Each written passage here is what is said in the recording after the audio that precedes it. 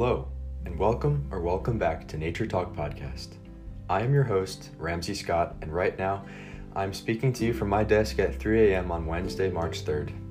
Only an issue of great importance could persuade me to sacrifice my sleep schedule to educate you all. So today, we are going to discuss an important topic, one that some might say shaped our perspective of nature today: conservation during the Progressive Era.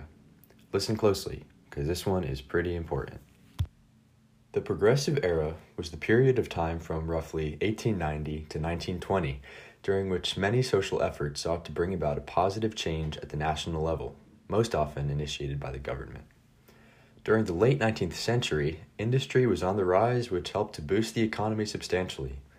While advances in technology and industry definitely did benefit many sectors of American society at the time, an underlying dilemma was the harmful effects on the environment that this industry caused. Conservation during the Progressive Era sought to bring both awareness of environmental protection to U.S. citizens and also enact real, tangible change. This, I think, is comparable to many social justice movements that we see today, where those involved are focused on spreading their message to the public while also producing visible results and changes. The president during the most active part of conservation is Teddy Roosevelt. While in office, his two main concerns surrounding conservation were wastefulness of resources and using resource-rich land in an improper manner. We'll discuss first how effective Roosevelt, often given the nickname the conservation president, and the rest of the government was in mitigating waste.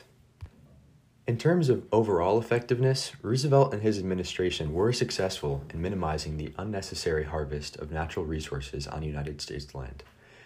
In front of me, I am looking at a list of 18 statutes that clearly define the conditions under which resources can be harvested, which on this list range from live seals to trees. Setting these regulations greatly aided in preventing excess resources being harvested but not being used.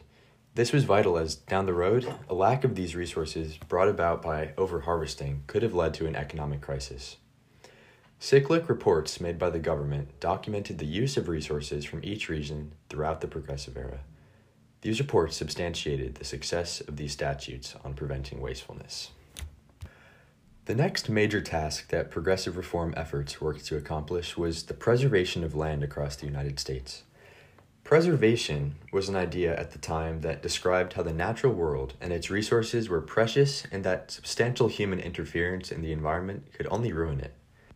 Roosevelt considered himself a conservationist, although with limitations, as opposed to a strict preservationist. In a conference in May of 1908, Roosevelt states to his colleagues that, quote, "With the growth and variety of the needs of the average man, there comes growth of the amount demanded by this man from the resources of the country.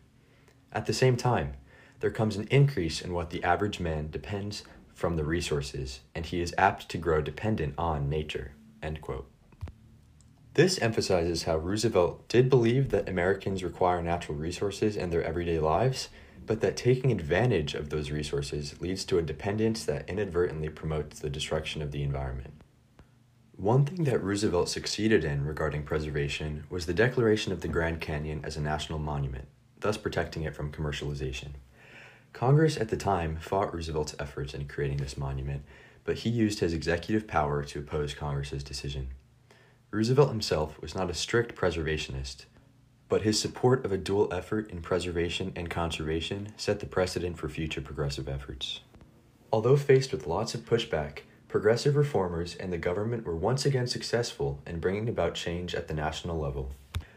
Well, if there's one thing that you can take away from this podcast today, is that conservation efforts during the Progressive Era were indeed effective in bringing about change at the national level. Reformers at the time were able to set precedents to prevent overharvesting and to initiate land protection, but they were also able to lay the foundation for conservation reform to take place years after the end of the Progressive Era. Without conservation efforts during the Progressive Era, many of the national parks that we know and cherish today would not be accessible and probably not recognizable as nature. So remember that the next time you visit Yosemite or Yellowstone. That's all for now. Thanks for tuning in to Nature Talk Podcast. I'm Ramsey Scott out of Atwater, and I'll see you next week where we'll discuss post-progressive conservation efforts.